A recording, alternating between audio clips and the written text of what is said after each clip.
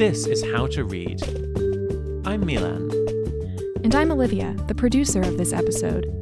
Today we're talking with Laurie Paul, a professor of philosophy and cognitive science. This episode is about how art can transform us.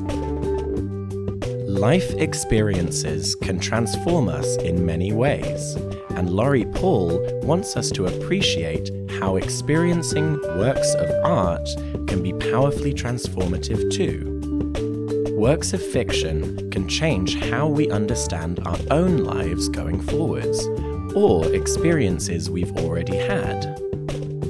But art doesn't always transform us for the better. When we truly open ourselves up to transformation, we can't know in advance, or ultimately control, what the results will be. Laurie Paul, welcome. Hello. So, we're going to talk about ways that artworks can transform us. And I know you've done research on transformative experiences in general. So, before we get to artworks specifically, I'd just like to get a sense of what you mean by transformative experiences in general. And while you explain that, I'm going to pour this tea. The philosophical use of the term distinguishes between transformative experience as something involving a personal transformation and epistemic transformation or change, where you learn something new. So epistemic is just about kind of knowledge entering into your mind that wasn't there before? Yes. There's a kind of understanding that you grasp. And that could be a small, minor thing that doesn't change your life, but it could be a profound discovery, and that's when the epistemic transformation leads to a personal transformation. And the way that I use transformative experience is that a transformative experience has to have both elements. So a transformative experience, in the way that you're defining it, does it first involve this sort of new understanding, this change in knowledge, and then as a consequence of that, it leads to this personal transformation? Yes, and I think one of the most natural ways to think about it is that you undergo an epistemic shift that's so profound that it changes the way you understand yourself in the world. You reorganize your point of view in a way that can't help but change who you are. Have you experienced this in your own life? Absolutely. Yeah? What specific things have prompted shifts like that? Well, I found having children to be transformative in this way, that I wasn't able to know in the most deep and important sense what it was going to be like to have a baby, to become a parent, and then when I did become a parent, it really was a profound change in how I understood myself. And one of the things that changed for me was that once I had my child, I very deeply and naturally preferred my child's life over my own.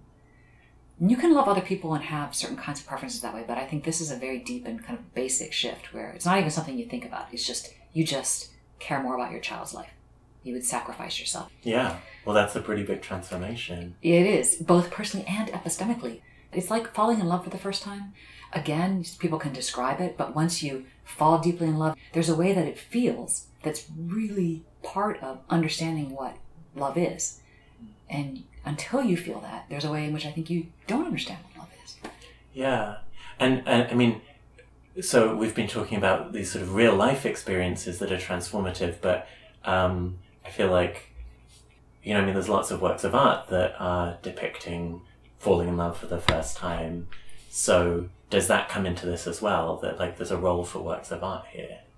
I think so. If I were talking with someone who had never fallen in love and they were expressing interest in me in finding out what it was like, I might point them towards certain kinds of artworks to try to help them grasp the nature and kind of character of this emotion.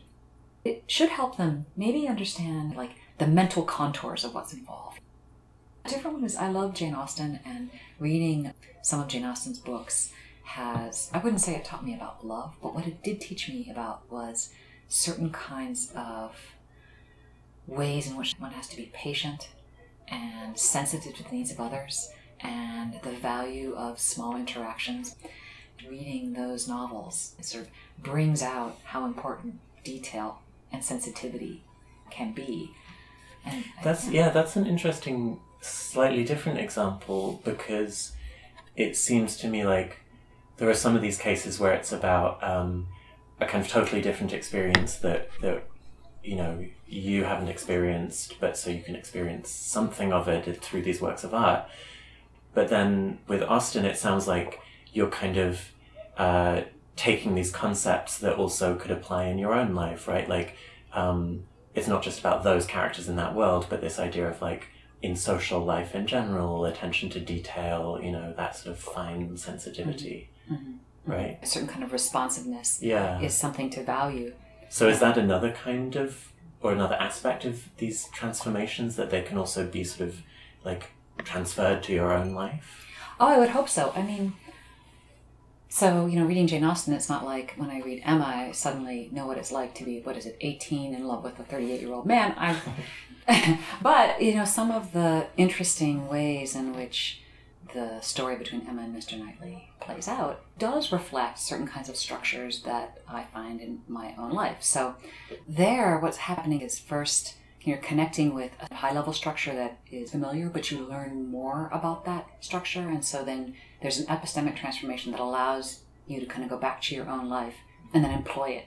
So yeah, you're using this word structure, and earlier you sort of talked about contours. So is there a way in which this new knowledge, this new understanding, that there's something kind of schematic to it? Like it's, you know, it's not giving you the whole thing, it's not giving you the real thing, but it's giving you some sort of, like I'm imagining like a sort of architect's blueprints, you know, like it's giving you sort of outlines of things, the things that sort of matter most.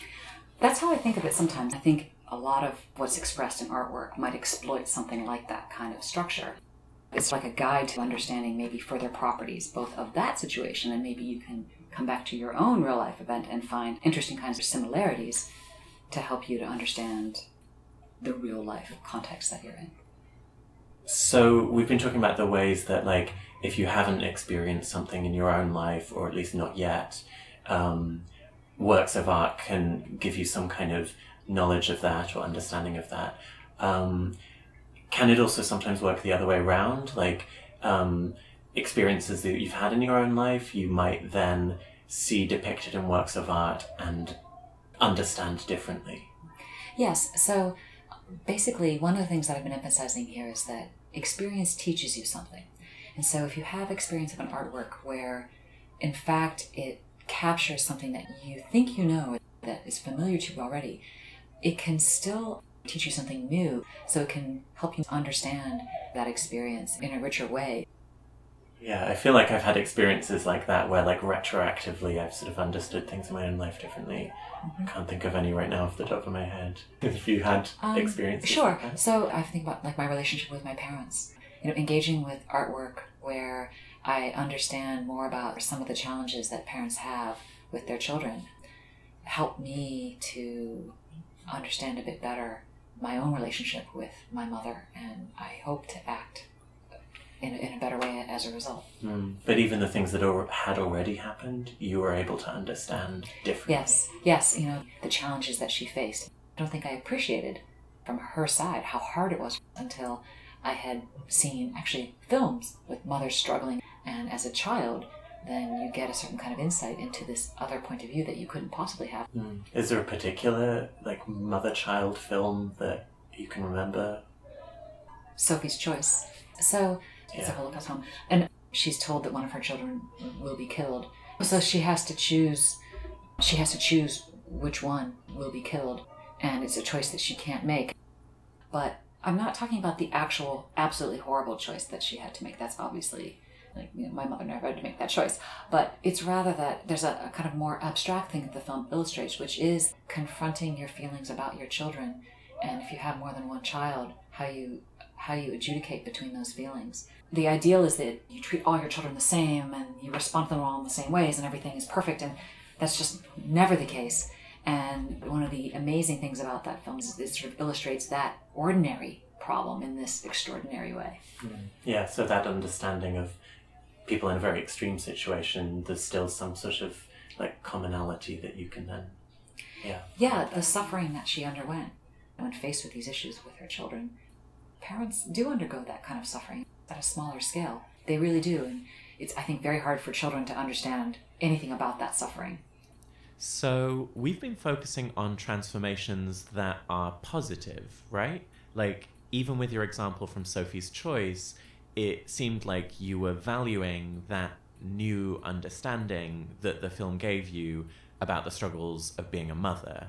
But I'm wondering, are all transformations necessarily for the better? Absolutely not. No.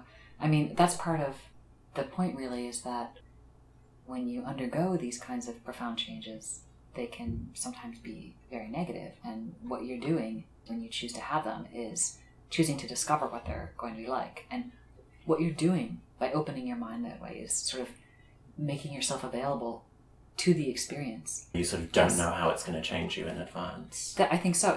There's a lot of epistemic risk involved in this. And this is one of the reasons why I think people want to control artistic expression, because they're afraid of the ways that people could be influenced or affected by engaging with the artwork. So it's not just like new information that sort of like is sort of added to their existing knowledge and then just sits there. It's like it's actually going to like it changes make how them they act think. in a way, make them engage in the world in a different way. Think about it this way. I think there's a parallel here where, say, I came in and I said, okay, I'm going to stick this probe into your brain. And it's going to change the structure of your neural activity, right? So then an outside thing is coming in and working on your brain.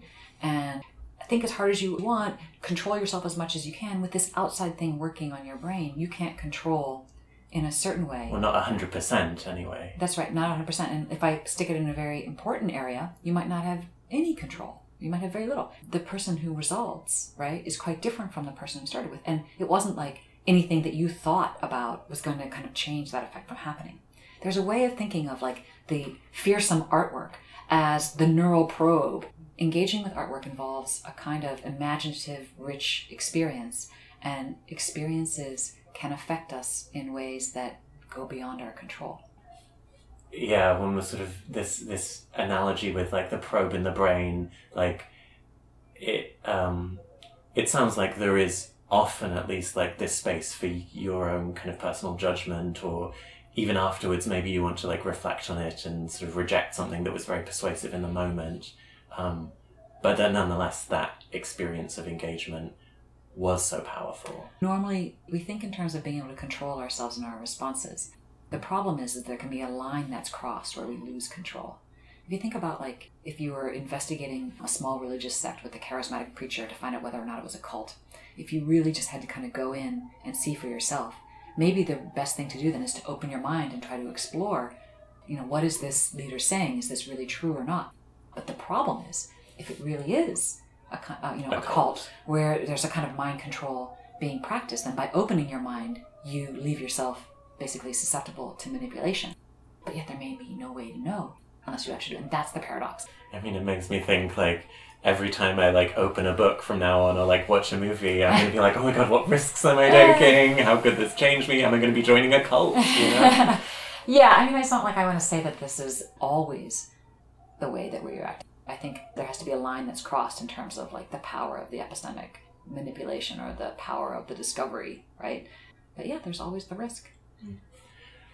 If you could pick one artwork that you think, the world would be transformed by for the better, which would you pick? I think almost anything by Bach, but I think the Goldberg Variations are really very special and demonstrate, especially the way that Gould plays them in his later recordings, demonstrates a real sensitivity and thoughtfulness and a way of, through music, expressing how one responds to the world and engages with the world. And so I think that... So the responsiveness is the sort of quality you would want to try to sort of bring to people. Yes, because a lot of times, we go through our lives and we just don't attend to the nature of the world in a careful way. Things come upon us, we engage with others and participate in events, and then we kind of go our merry way. But certain kinds of artworks, and I think that piece of music in particular, encourage us to step back and attend to the nature and quality of just experience and to value it.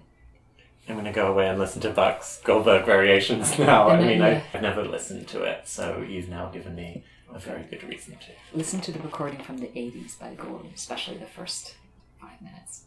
Well, Laurie Paul, thank you very much. Thank you. That's it for this episode. For links to books mentioned in our discussion, plus further reading, visit our website, howtoreadpodcast.com. You can also listen to a bonus clip discussing the ways that a novel or film depicting a faraway culture is different from actually visiting the place. To hear about our latest episodes and news, follow us on Twitter, Facebook, and Instagram @HowToReadNow. This episode was produced by me, Milan Talunen, and by me, Olivia Branscombe. Our theme music is by Poddington Bear. Special thanks to Columbia University for its support, and thank you for listening.